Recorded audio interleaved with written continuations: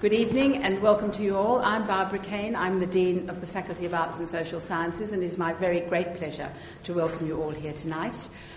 Before we begin, I would like to acknowledge the traditional owners of the land, the Gadigal people of the Eora Nation, on whose ancestral lands the University of Sydney was built, and to acknowledge also our recognition that this was a place of learning and culture for many, many centuries before the University of Sydney was built on it. It's now my very great pleasure to welcome and introduce Professor Nick Enfield to give this first Insights lecture for 2016. Nick joined us last year as a Professor of Linguistics and Chair of the Department. He's kind of doing the rounds, I think, of Australia's top universities with a BA at ANU and a PhD at Melbourne, and now, the pinnacle, at Chair of the University of Sydney. And we're very, very, very pleased to have him. Nick's done wonderful things in the year he's been here, both in the department and also more broadly, setting up a research network on power and accountability. But he came to us, of course, as a very distinguished scholar. He has several areas of interest. One primary area of interest has long been the different languages of the mainland Southeast Asia region and how they've influenced each other over centuries of interaction. And he works from China to Vietnam to Cambodia to Laos. As an undergraduate, Nick spent a year as a foreign student at the National Teachers Training College in Vientiane, which is now the National University of Laos, in the early 1990s. And he's carried out regular field work there for the last 25 years. He's published exclusively in the field and currently is still engaging in research on the language and culture of the Cree, an upland minority group with a population of around 300. That's correct. Okay, living just inside the Vietnamese border in central Laos. But Nick's work also spans the disciplines of linguistics, sociology, anthropology and cognitive science. And before he came to Sydney, in the years just before that, he worked in the Language and Cognition Group at the Max Planck Institute for Psycholinguistics in the Netherlands. There he ran a very large EU-funded project on human sociality and systems of language use. Nick's published many books and many articles, and many of them have been very, very, very widely and very well received. His most recent book, The Utility of Meaning, What Words Mean and Why, which was published last year, I think, had a fantastic review in the Australian Book Review, which I emailed about because it was so immensely enthusiastic, seeing it as a groundbreaking book and one that represents a new and different approach that connects a wide range of discipline areas and offers an account of linguistic meaning that's like no other. Nick is also the winner of an Ig Nobel Prize in 2015. This is a prize awarded annually by Harvard University for research that first makes you laugh and then makes you think. And he won it for a paper showing that the word ha, as in, say that again, appears to be universal in human language. And it seems to be very fitting to move from that to the conversation machine.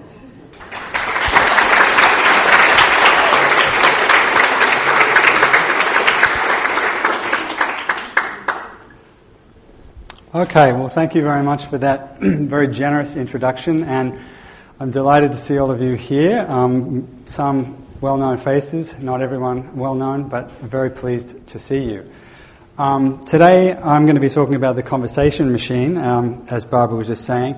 First, though, I'll just make a note regarding, my relation to Sydney. As you said, eventually I came here as an academic, having not been here ever before as a student. But my dad was a student here in the 50s, and his sister, my auntie, was a student here in the late 40s.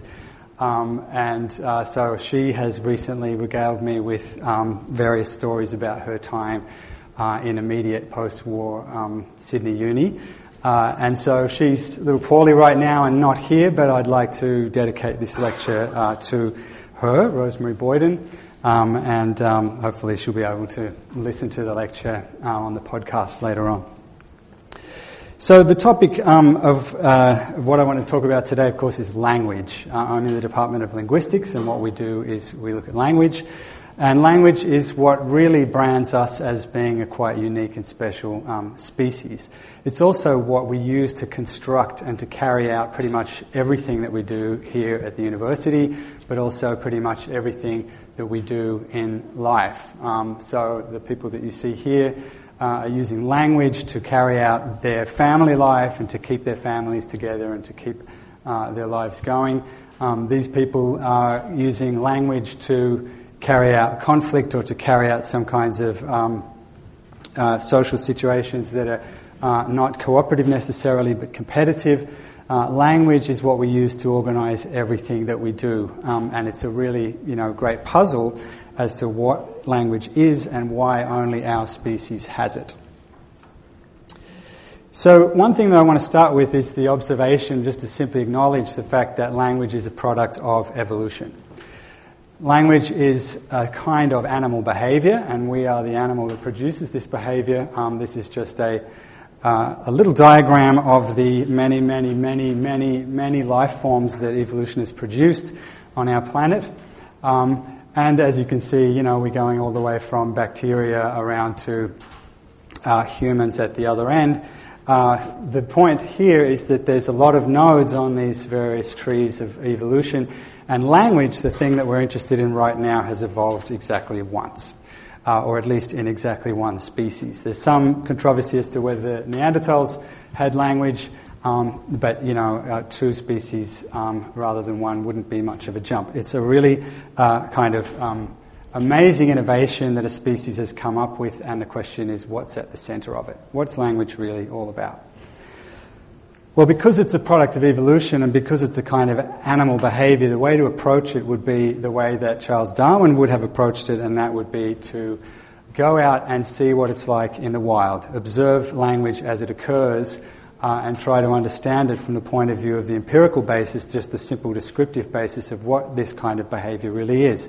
And once we build up a lot of descriptions of what language is, then we get to ask theoretical questions about what's behind it. My favorite book by Darwin is this one that's perhaps less known. It's The Formation of Vegetable Mold Through the Action of Worms, with observations on their habits. And it's a readable and stunning book about earthworms in England. And it really is fabulous. He goes through an incredibly rich range of observations of his own on earthworms and their behaviours and the results of their behaviours. They turn over the soil. And he ends the book by sort of saying that he thinks they're probably one of the most important life forms in all of England. But the point being that, to do a book like that and certainly to come up with the theory of evolution, Darwin, like his contemporaries, was relying on enormous history of observation of things, life forms in this case, in the wild. So the way I want to approach language and try to understand what it is to look at it in the wild, look at what kind of a behavior this is. So what better place to look than telephone calls? The telephone was, of course, invented as a device for using language. So we're just going to listen to a little excerpt from a phone call. This is Bud talking to John. And they're trying to arrange a game of golf. They need 4 guys. They've already got 3, and they're figuring out, well, who can we get to fill, the group? So John's made a few suggestions, and Bud is just saying, okay, well, he's going to go and try to call those guys and fix up a 4th person. This is towards the end of the call. We're just going to hear this little sequence here. Here it goes. I'll call you back in a little bit. All right. And Bippard's there, too. Huh? Bippard is there, too. Who is he? You know Al Bippard? Yeah. He lives there, too. He's got a place down there, too. Well, maybe we can get one or the other. Yeah. All right, Bud. Okay. This is pretty mundane, right? It seems like just a really everyday little bit of language. But like any other really everyday little bit of language, you don't have to dig very deep to see a lot of pretty interesting features. And we're not going to get into many of the details, but I just want to reel off quickly a few of the sort of fundamental aspects of this little stretch of behavior that I'm representing here in writing, in terms of, the kinds of things that people have noticed is unique about human language as opposed to other forms of animal communication. So, for example, this has what's called duality of patterning. This is a technical term which refers to sort of 2 levels of patterning that language can have. So, on the one hand, the sounds that you heard in that little clip are structured in a very particular way according to the rules of English sound structure. The rules about how you can make up words, what's a possible word in English, and so forth. So there's a whole level of structure in the sound, just the sounds that you hear and what the principles are behind them. Then there's another sort of level of structure or patterning, which is how the meaningful elements of these sentences get joined together to make up words, to make up sentences. And those two levels of structure are joined to each other, and that's what's referred to as duality of patterning. So a lot of animal communication is sophisticated in various ways, but it doesn't have this disconnect between, or this sort of separateness and yet joinedness between the sound part of the structure and the meaning part of the structure. That's duality of patterning. And in duality of patterning, there is this principle called arbitrariness. And what that means is that the sounds you hear, there's only an arbitrary relation between those sounds and the meanings that are expressed.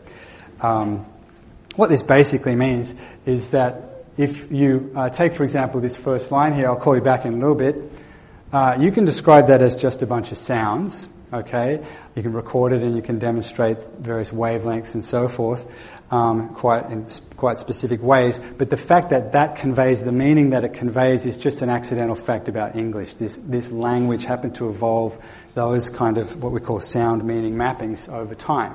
So it's perfectly possible in another language.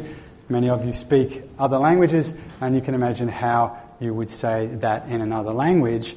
The way it sounds is not important. The only thing that's important is that everybody in the community agrees that sound stands for that meaning.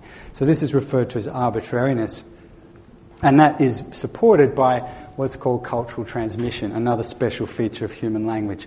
So these two guys, Bud and John, don't just happen to know English. They had to devote their infancy, their childhood, their youth to living in a particular community where they learnt this system. It's a very rich and structured system, and it's been transmitted to them culturally in a way that if they had been born on the other side of the world, they would not have acquired language like that. So there are little things a tiny bit like that in the animal world, but not very much. Basically, you don't have a lot of variation within the species. Another important feature of what we see here is the presence of something called illocutionary force. This is a term that philosophers use to refer to the fact that language can be used to make actions. Okay, so for example, Bud says, I'll call you back in a little bit, he's not just saying something, he's also making a commitment. He's also making a kind of little promise, okay, to John, and then John says, all right. He's not just saying something, he's accepting that commitment, he's taking it up. So there's something in terms of the sort of actions that these bits of language form. Another feature is what we call reflexivity. The language has this special capacity to refer to itself. Okay, so a lot of communication systems will tell you something about the state of the one who is sending the message. They're excited, they're hungry, they're angry, they're going to attack, what have you. But one of the things that language can do and does all the time is that it's used to refer to itself. So when Bud says, huh? What he's doing is a kind of shorthand for what was it that you said just now. And that's turning the system back on itself in this interesting kind of way. And finally, there is something that we call displacement.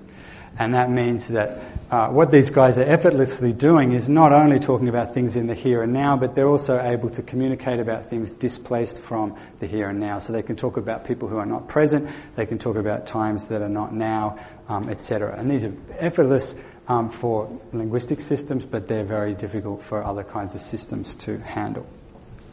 So, for example, you've got vervet monkeys have been well described in the literature for their incredible system of alarm calls. So they have a special alarm for when a sky predator comes, that's usually an eagle, and another alarm when a ground predator comes, that's usually a snake, and a third alarm that they will sound when some kind of large beast comes along, like a tiger or something like that. So this is a sophisticated little system, but it's all about the here and now. It doesn't say, you can't use it to say, I saw a tiger just before, or there was one yesterday, or there might be snakes tomorrow.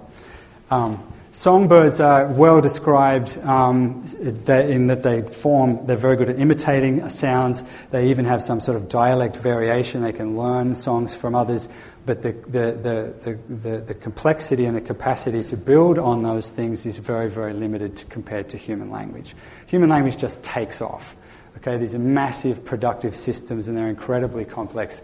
And for all their wonders, the birds don't come near it.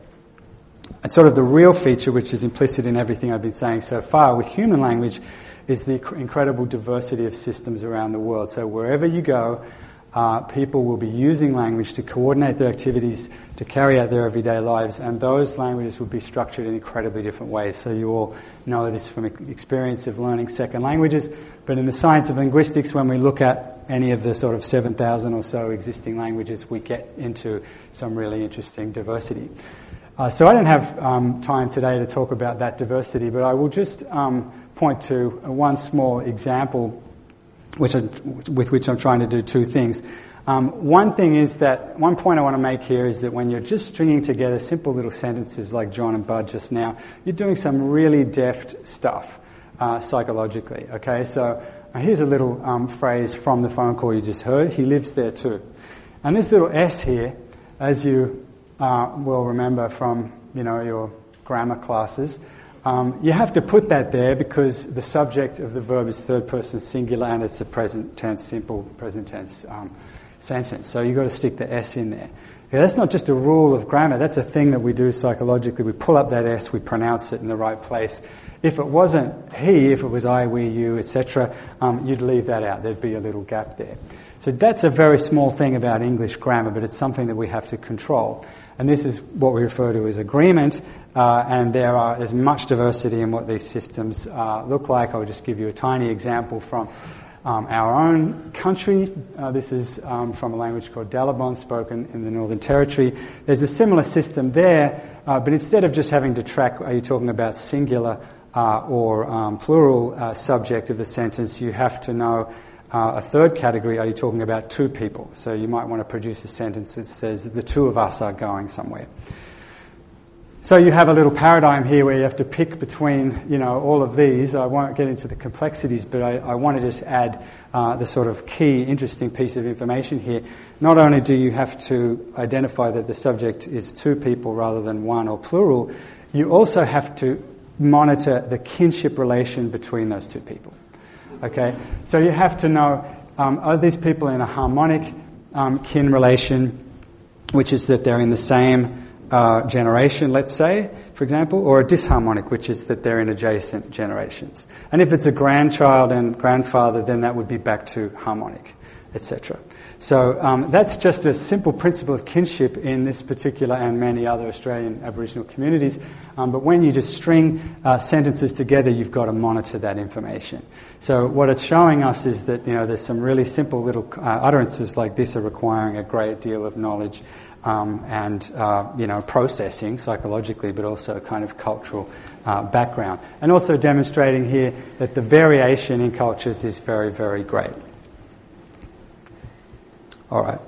So these are kind of demanding details of language. These are things that are hard to describe. They vary a lot and they're hard to handle when you're just producing sentences. And they point to the complexities of language that we really want to sort of raise up as being the riddles that linguists ought to be able to solve. What is it that all languages have in common? And this is sort of the question I want to raise. Is there some magic aspect of our species? Is there something that we're born with that allows us to learn languages, learn these difficult and complex systems? This is a very old question in linguistics, and it's one that's been answered in various different ways, and I'm going to talk about those things now. So one of the attempts to try to pinpoint what is at the essence of language is to list the kind of things I listed just before, things like displacement, duality of patterning, these kinds of things. And these are very interesting observations, but they don't point necessarily to something that's inborn in human beings. They're sort of descriptive. They tell us properties of language that we need to explain. Many of you will be familiar with Noam Chomsky, the famous linguist, and he, of course, put forward...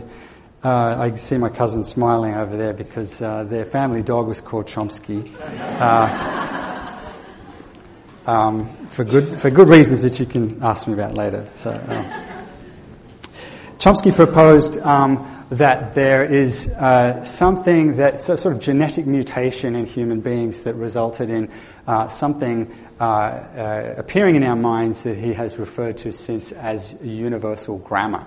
And the idea is that there's a kind of module in the brain, a module in the mind that is the sort of common basis to all grammars. All of this diversity in human, 7,000 or more human languages, rests on this kind of inborn little, let's say, a device for putting information together in particular ways that allow you to learn natural languages. Back in the times when it was sort of being developed, that idea, particularly in the sort of 70s and 80s, it was treated as a very rich proposal, that there were many, many parameters and principles in the human mind. But over the years, that list has shrunk and shrunk and shrunk and shrunk. And today, there's really one very basic little object in that idea called universal grammar that Chomsky now proposes, and it's a thing called recursion. It's a principle of recursion. And what he says is that principle is a sort of an information processing principle. It's a way of packaging information in the mind. Its only real advantage to human beings is that it helps you think better. And it wasn't evolved for communication at all. So communication was a kind of fun, obviously very useful byproduct, but that's not where language came from. So that's been controversial, and there's quite a large movement of people who are saying, well, it's actually not like that. And so what I'm going to be doing now is talking to you about that sort of side of the coin and sort of arguing for an alternative possibility. So one alternative, I want to turn to the work of someone called Jim Herford, who is a linguist in the UK. And he has recently published a lot of work saying, well, actually what's behind language is something very simple, not as magical as universal grammar. It's something called what I call, it's not his term, but I don't want to be technical, so I'm just going to call it topic comment structure. So just take a couple of simple sentences like the dog is black, that woman was running. The basic idea here is you've got a sort of a topic, the dog or that woman, something that you're focusing your attention on, something you're talking about, and then you make some comment on that. You characterize it in some way, you describe it or you assert some property of it. So the dog, as for the dog, it's black. As for that woman, she was running. So this is a sort of a basic idea about how simple sentences are structured in any language. It's possible to render these types of simple sentences. And what Herford says is, he acknowledges there's much more to human language than those simple types of little structures, but he argues that structure is the semantic foundation on which all the rest is built. So he makes a strong claim that no matter how complex your language is, it's ultimately grounded in that simple relation, that simple idea that you're focusing your attention on something that you want to talk about, and then you're saying something about it. And everything else in language is basically in the service of doing that. Okay? And he says, I'm not just making this up. What he's trying to do is to argue that there's a neural basis for it. There's something in the brain that actually makes this, that shows where this structure kind of rests. And that is in two aspects of the visual system, two streams within the visual system, the dorsal visual stream, and this is described as being the where system, and what this basically does is it locates things so that we can lock onto them. And then you've got the ventral visual stream down here, which deals with characterizing those things. What is it? What color is it? Does it move? Can I mate with it, etc. Those kinds of things. So his point is, he says there's a neural substrate, as we call it, to this type of topic comment structure. But his point is that lots and lots and lots of species have this too. Okay, so his kind of conclusion is, he says, all the animals can talk, they just don't make it public. Or maybe he says something like, all animals have language, they just don't talk. So he sort of says it in a flippant way, but he's quite serious about it, because he's trying to say there isn't a magic grammatical structure in the brain, it's something else going on. And the puzzle is, if you put it the way that he put it, the puzzle is, what is it that makes us bring this topic comment structure, this focus, and then characterize, what is it that makes us bring this out into the open? and share it with each other? That's the real question.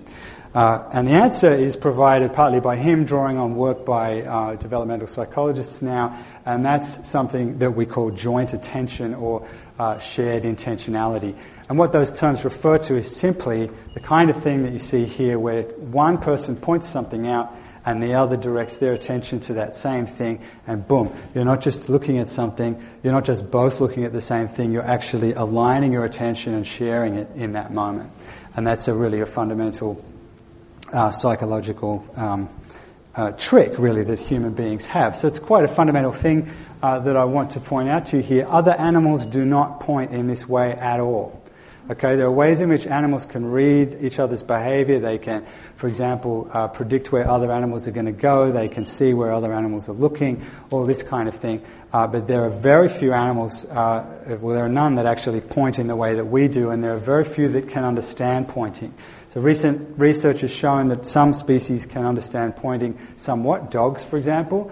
And in a way, they've evolved to understand what humans do and say, but most creatures don't have this capacity to share attention in this open way. So it's characteristic of just everyday human behavior. Your keys drop on the ground, I point to them, you see them, you pick them up. Okay, so I'm able to direct your attention and help you in some way or inform you of something. And this is the argument that Herford puts forward and says that's the key thing that makes us get this topic comment structure out into the open. Kids point without having to be told how to point. They point all by themselves, and they do so at the age of about 9 months to a year, and they do it as a precursor to learning language at all. In fact, as you all know, when you interact with 9-month-olds to 1-year-olds, pointing is one of their best ways to actually communicate with you, and it's a pretty good technique before they have language at all.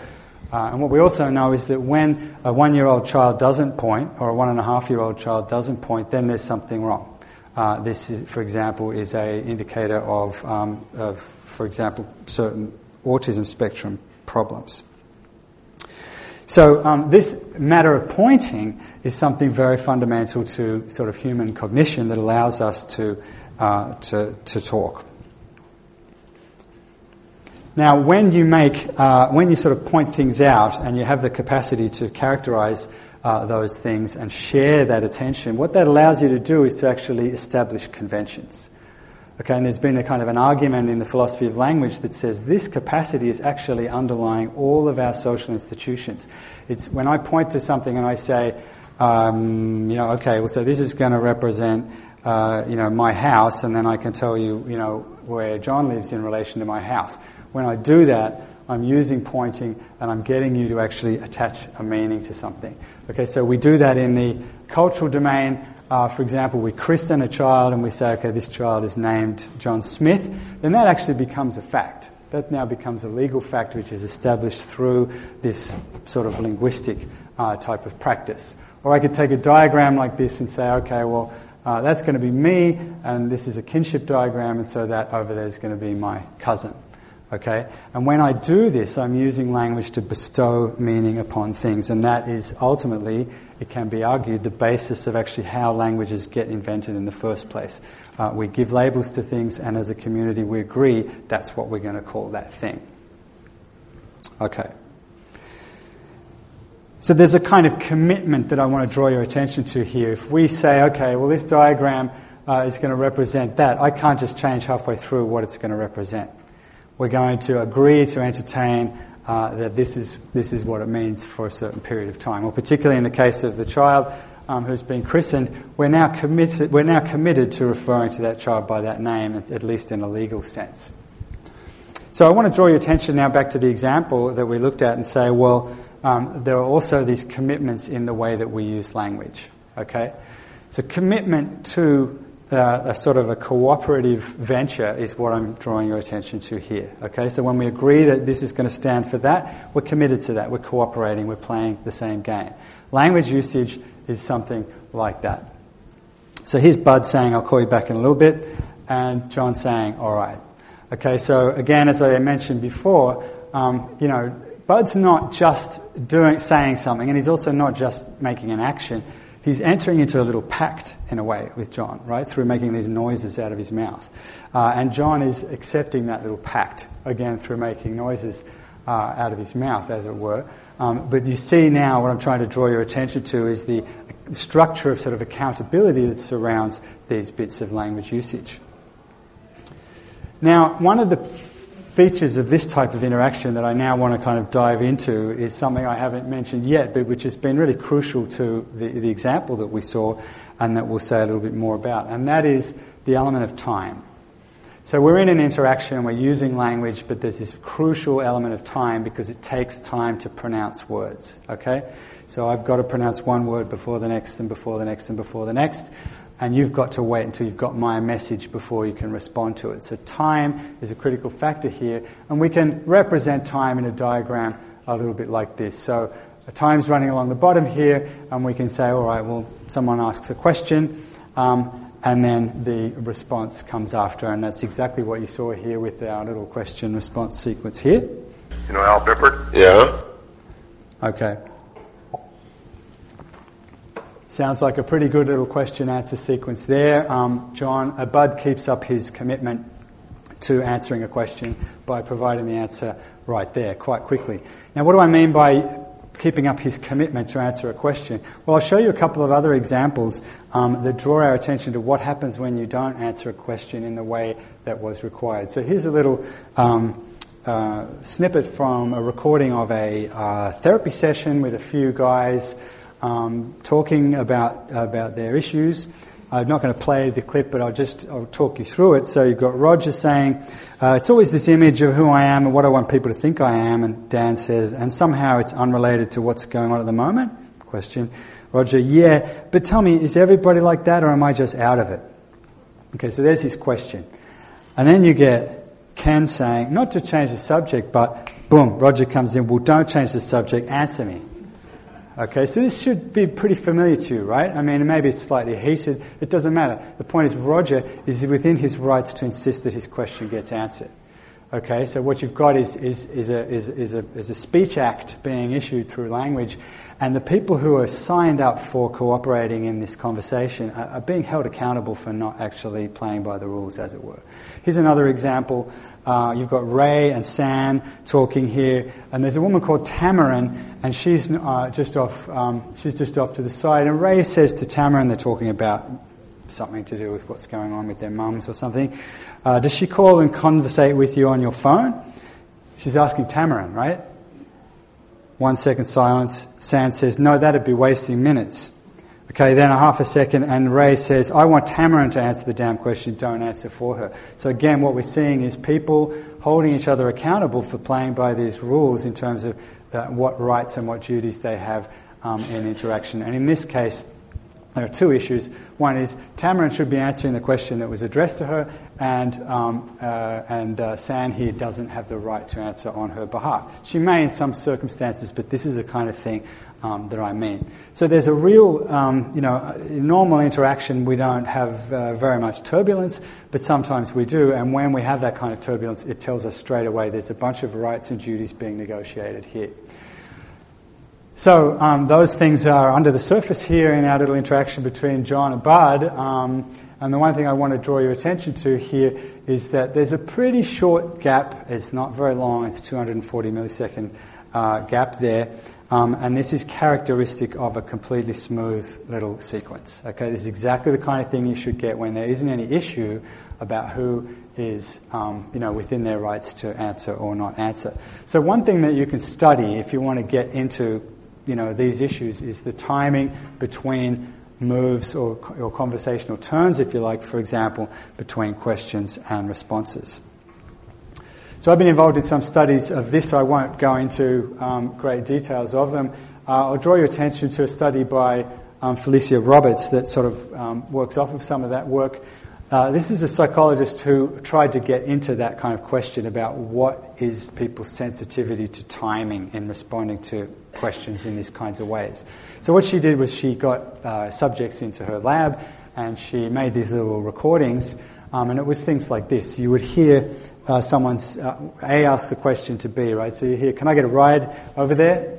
And then what you get is there's a sort of a 1 second window at the end of the question, and different people will hear different times at which the second person says sure. Okay, so some will hear that they respond with sure very quickly, and going through that little 1 second window towards the end here. Well, it was a pretty clear result that when people hear someone answer with sure in this kind of first half of that little window, they don't really seem to report any reluctance to take up the offer or to agree to what's the request rather. Whereas if the response comes in here, then they report, yeah, it sounds like the person was hesitant. Okay, so it seems like a pretty obvious little point, but what it means is that when we respond to people's questions, we're subject to that interpretation by others of hesitancy, of reluctance to speak. So we better say something in that first half of a second, otherwise other people are going to read something into it. Okay, and so that's something that we're just as sensitive to as we are, all of the other little aspects of language. So here we've got examples. This is from another phone call. A asks, what about coming here on the way? So it's kind of fishing to get picked up. Silence. Or doesn't that give you enough time? Well, no, I'm supervising here. So it's very clear evidence that A is reading this silence as something meaningful, right? This should be very familiar to all of us.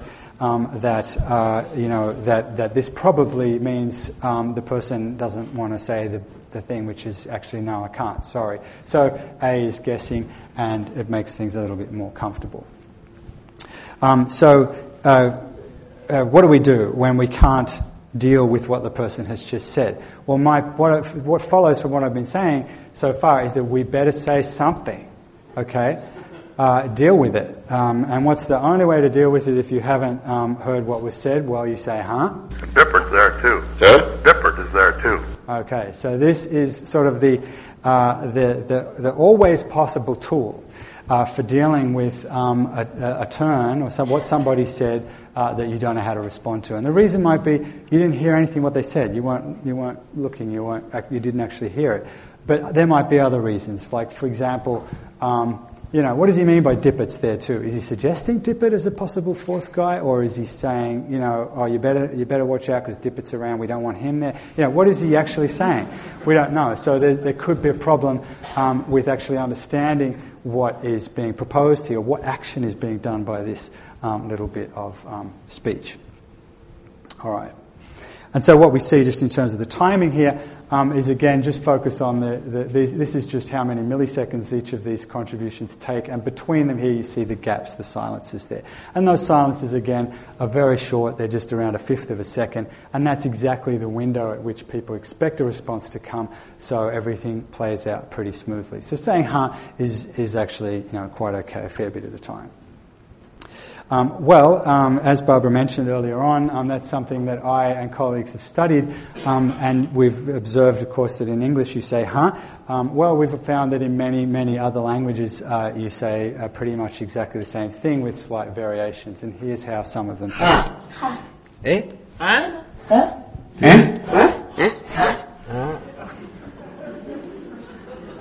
These are examples from languages all around the world. This is just a list of 30-plus languages where we got some evidence that there is this huh word being produced in language after language after language.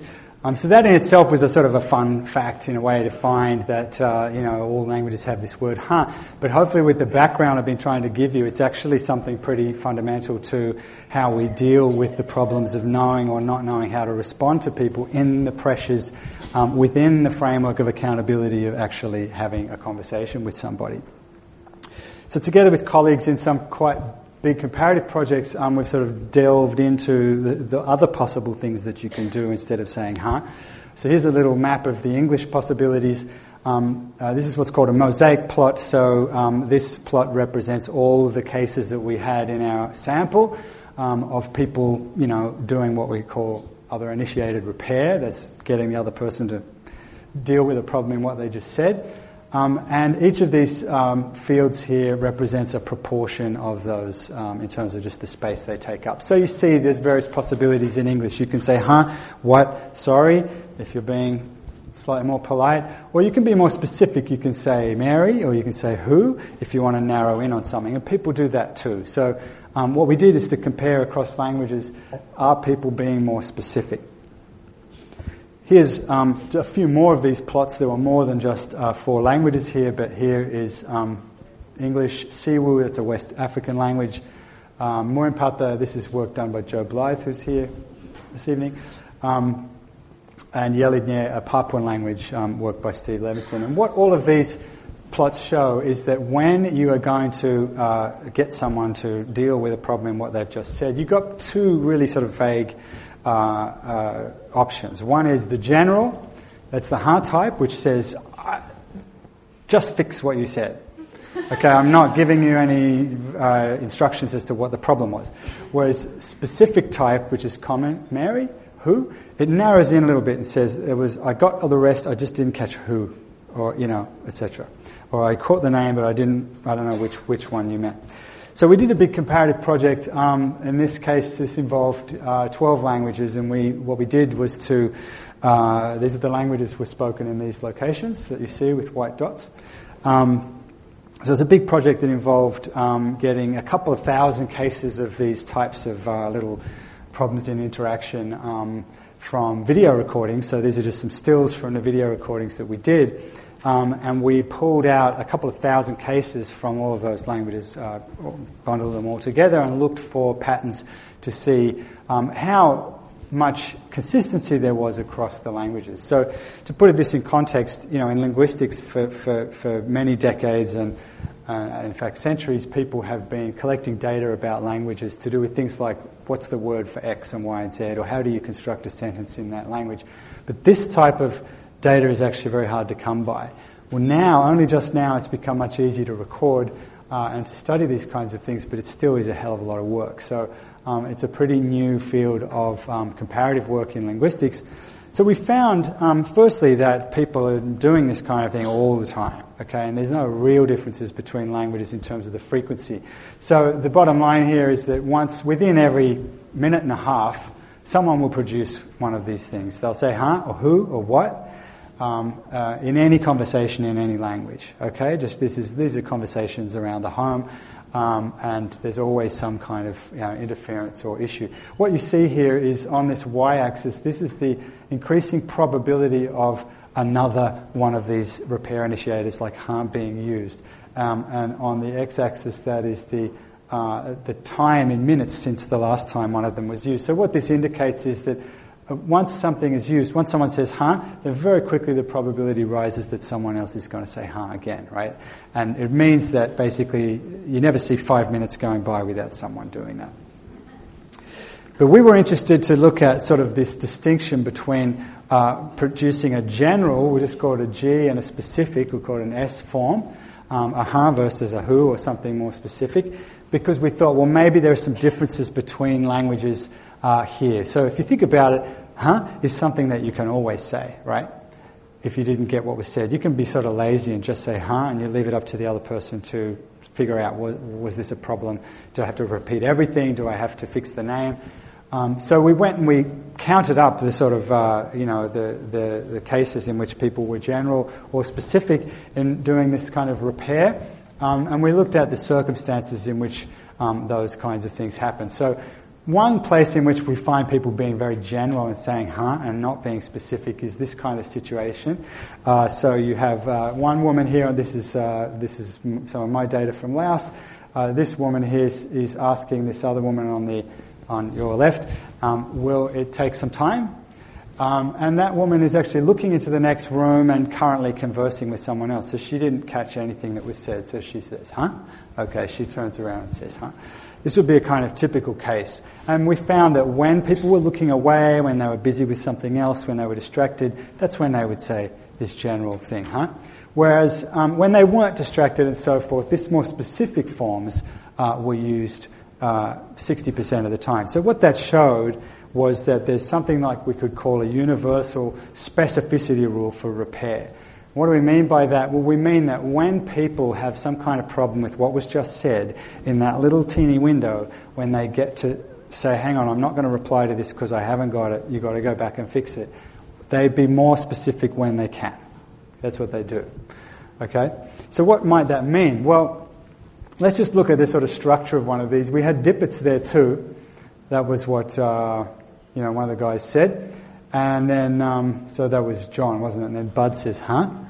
And so what I'm doing here is showing you that if we take huh and dippet is there too together, you see that huh, it takes a lot less time.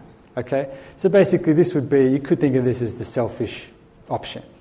Okay, so, he's doing less work, huh? And now, the other guy's got to say a bunch more. Well, the specific option is something like the other way around.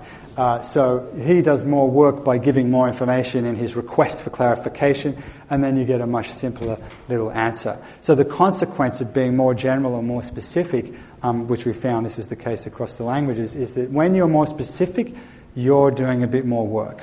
Okay, so the conclusion for that is that that B is choosing a strategy for how to fix this little problem, and what we find is that B's choice tends to choose the most specific, which is most efficient, but it's also the one that minimizes the cost for the other person. So it's a highly cooperative sort of stance, and it's one that we find in all of the languages. It's the same principle being followed.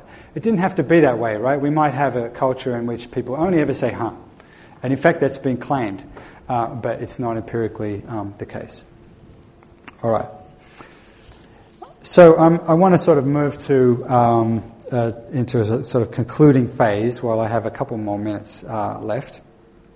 I've sort of just touched on a few aspects of some of the work that I've been doing, and what I want to do is just draw back out to the general questions that I started with by citing Chomsky, again, who I mentioned earlier on, and this is a typical quote of his, and a nicely articulated one from the late 60s here, where he asks, what contribution can the study of language make to our understanding of human nature? This is the sort of classic way in which he's put this question, and it's the one that I tried to start out with this evening. So as I said, his answer has been, that there is something in our nature that is something we're born with in the mind, and it allows us to organize information in a special way, and languages are kind of grounded in that and built out of that. But I think the alternative answer is to say that what it tells us about human nature is that human nature is essentially social. There's something fundamentally social about language, and it's got everything to do with the kinds of issues that I've been raising in the examples that I've given you. So it's not just about thinking. In fact, it's more about doing than it is about thinking. Language is more about acting upon others and dealing with those actions in real time, in a world in which we're accountable to each other for the things that we say or the things that we do through saying things. So this is what I'm talking about when I talk about the conversation machine. I'm talking about something that we bring in our species, and what I'm saying, and it's something that makes language possible, and it ultimately makes language what it is. So it's a package of capacities that we have, such as the one I list here. It relies on highly cooperative instincts, and humans have a very special form of cooperation, which is not paralleled in the animal world. And it's the kind of cooperation that really requires accountability, the possibility of sanctioning each other for not following the rules, all these kinds of familiar things that make us conform and continue to fulfill our commitments to our little joint projects. And each of our conversations is a little joint project, just like the one we're engaged in right now. We're working with a complex reflexive code, namely language. I mentioned it at the beginning, these are very complex codes, and they're also codes that can be used to refer to themselves. And this entire domain of repair that I concentrated on is showing that. It's crucial that language is not just a set of representing a set of informational relationships, it's sequential. Language is used in a sequence of interaction where each move is contingent on the move that came before it and is changing the horizon with respect to the possible next move. And all the kinds of things I discussed now are really consequences of that fact. So when you're in this relentlessly sequential kind of communicative system, you don't have much time to deal with responding to people, so you've got to come up with something. And so there's a real sensitivity to time that's driven by this kind of realm of social accountability. And that's the final point on this little list there, is this notion of joint commitment that we have that's quintessentially human, and the accountability that keeps us on track with respect to that. So I've tried to demonstrate some of those elements, and in much other work that I've been doing, I can give you further examples. If there were, why don't you come to one of my courses and I'll give you, 26 lectures on this topic. But you can study a whole lot of things about language to begin to show these things. I talked about repair. We've also done studies of turn-taking and how that's done. We've been doing studies of how people request things of each other and how that gets managed. And the basic point that I want to put forward here is that we've had this incredibly rich history of research and theory in language, and it's done fantastic work in terms of concentrating on what grammar is like and how information is organized in grammars. But the real action in subsequent years, I think, is going to be in looking at language in the wild in a very serious way in terms of trying to use that type of data to answer the fundamental questions of linguistics, namely, what is language, why do we have it, how do we learn it, and how can we make the best of it. So thank you very much for your attention.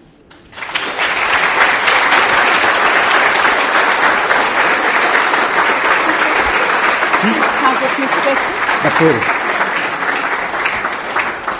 Okay, well, thank you to Nick for a wonderful lecture. I must say, often what one likes in a lecture is the way in which something that's very complex is made very simple. But Nick seems to me to have done something the other way around, which is to show the completely extraordinary complexity that underlines the simple conversation, and to show through that kind of example all the sort of basic issues that he wants to discuss in terms of what language is as a particularly human capacity, and the importance particularly of sociality and communication within language. So I think it was a kind of fabulous demonstration, and we've got time now for a few questions if people want to ask any, or comments. Hi there. I was just wondering if there has been much research into the use of the word like ha. There has been some research on like ha. It is, it's an interesting one because there are alternatives. There's and there's and there's a whole issue about what's the difference between and and I can direct you to, there's a paper in one of the most important psychology journals called Cognition, which compares and and concludes that they basically do the same thing, which is that they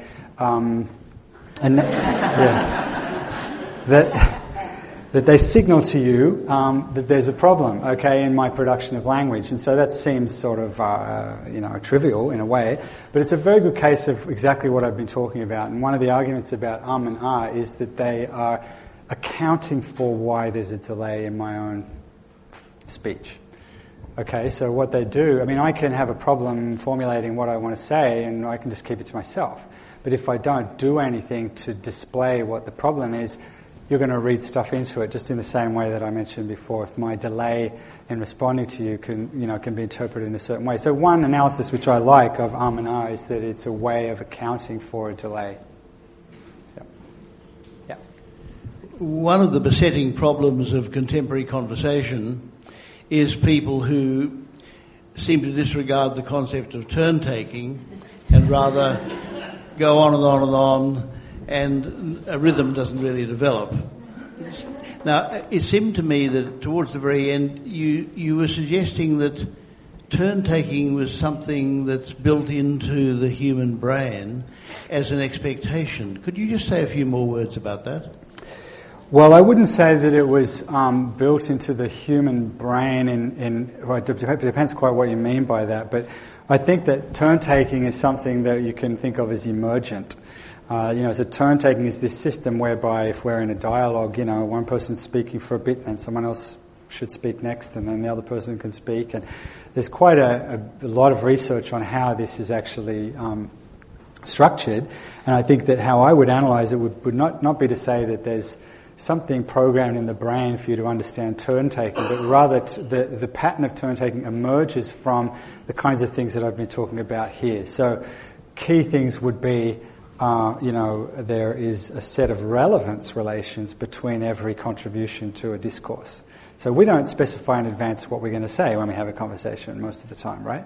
So what we need to be able to do is to hear what the other person said in order to, be able to produce a relevant response to it.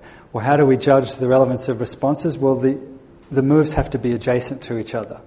The further apart they go, the less connected they become, so you shouldn't leave huge gaps, but you shouldn't be overlapping too much because then you won't understand what the other person's saying. You're too busy saying something yourself. So there's a sort of an emergent latching of one turn to the next. Now, perhaps the issue you're talking about is someone dominating the floor and not letting someone else kind of get a word in.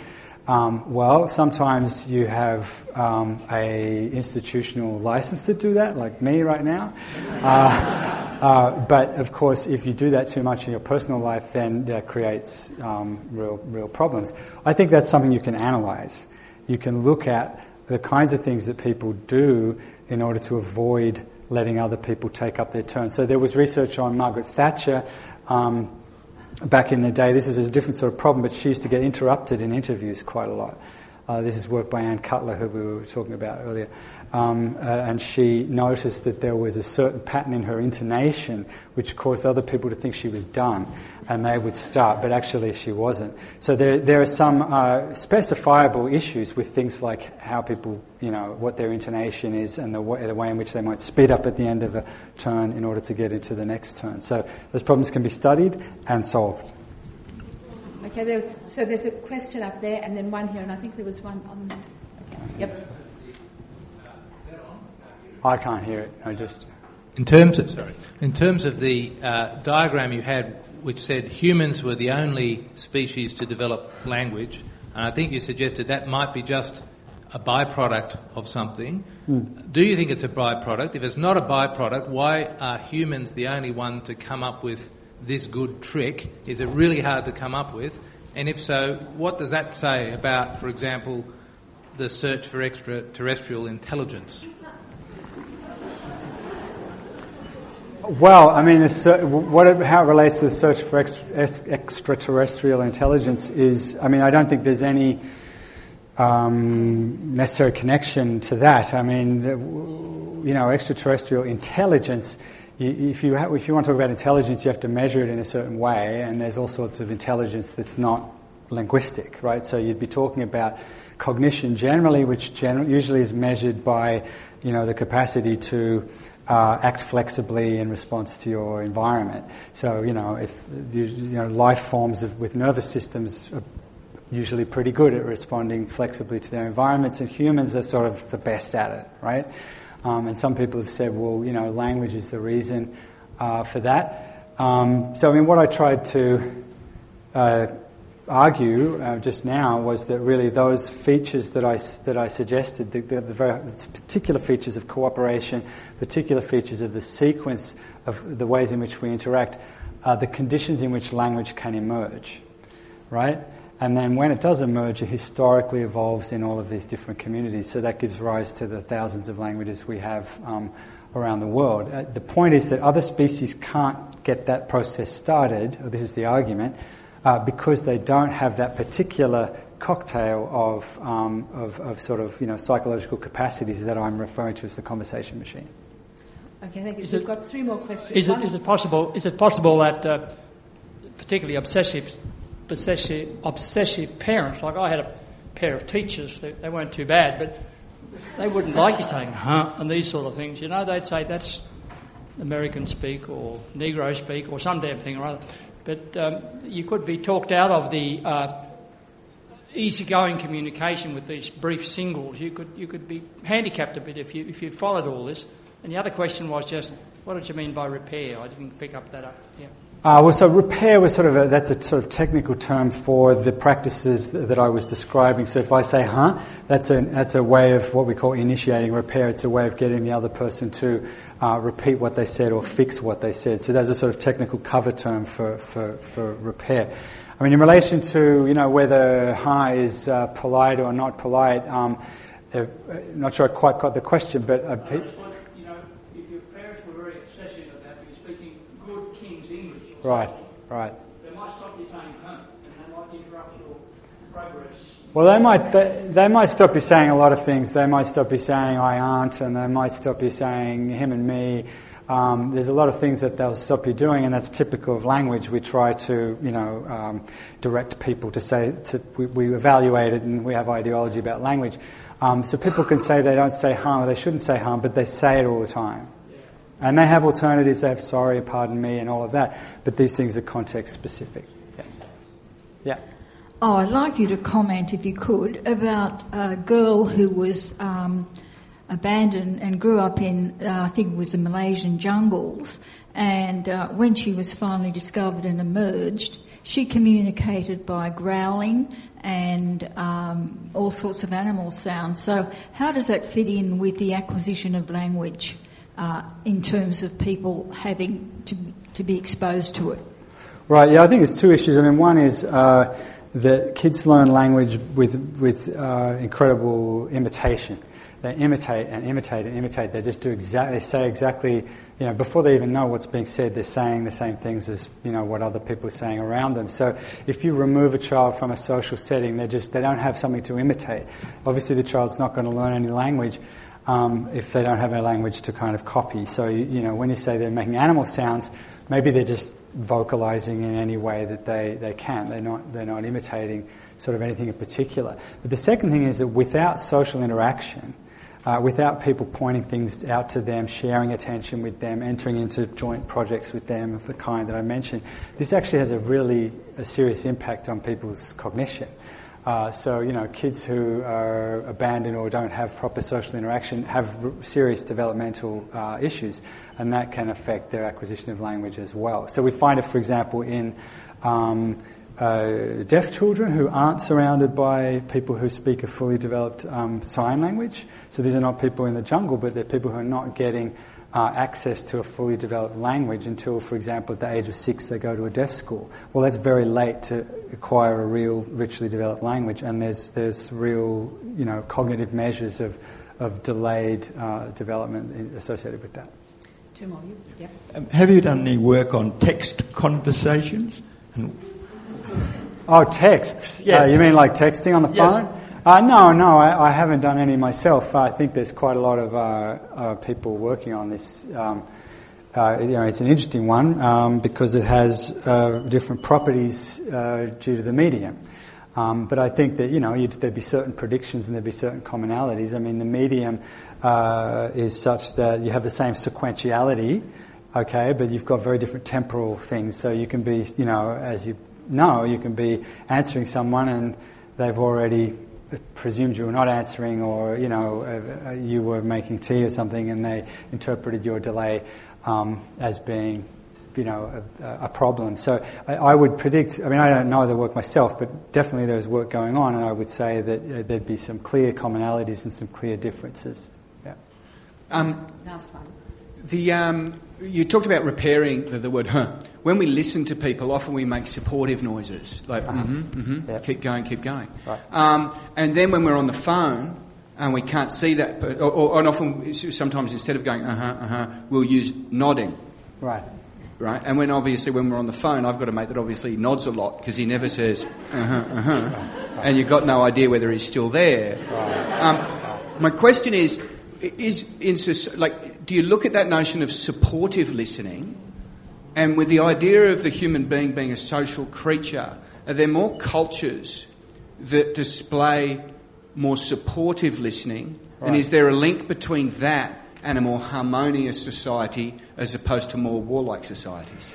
Well, I'm not sure about the link. It's a really interesting possibility that there might be such a link. There's definitely evidence that cultures differ in terms of how much of this supportive feedback they give. Japanese society is famous for their practices, what's known as aizuchi, which appears to perhaps the Anglo sensibility to be excessive, production of these type related things. We know that cultures differ in terms of sort of how much they do this, but we've never heard of any culture where there is no sort of feedback of that kind. It's really interestingly related to the stuff, okay? So one of the famous conversation analysts, Manny Shegloff, did an analysis of He studied and when do people say it in narratives. For example, you're saying something and I say in the way you said. His argument was that by saying that, you're saying, I heard what you said, but I'm not going to say anything now, and I'm not going to initiate repair, which is to say I'm not going to say, I didn't have any problem with what you just said yet. So his argument was it's actually closely related to these type things because it's passing on the opportunity to take up the floor and therefore giving you permission to keep going. So I think it's also related to this notion of being accountable for paying attention, accountable for doing your part in the social interaction. Thanks. Okay, well, thank you. We're not going to have any more questions because Meredith cannot keep going up and down the stairs. I would like to thank Meredith and Sydney Ideas for organising this. Also, just to tell you that the next Sydney Ideas lecture, the next Insight lecture, will be on the 16th of June, and it will be Professor Ishu Lu, the head of the School of Languages and Cultures, talking about the Chinese enigma, China through European eyes, from 1750 to 1900. And now I'd just like to thank Nick again, both for a fabulous lecture and for wonderful answers to very good questions. Thank you very much. Thank you. Oh, thank you. Lovely.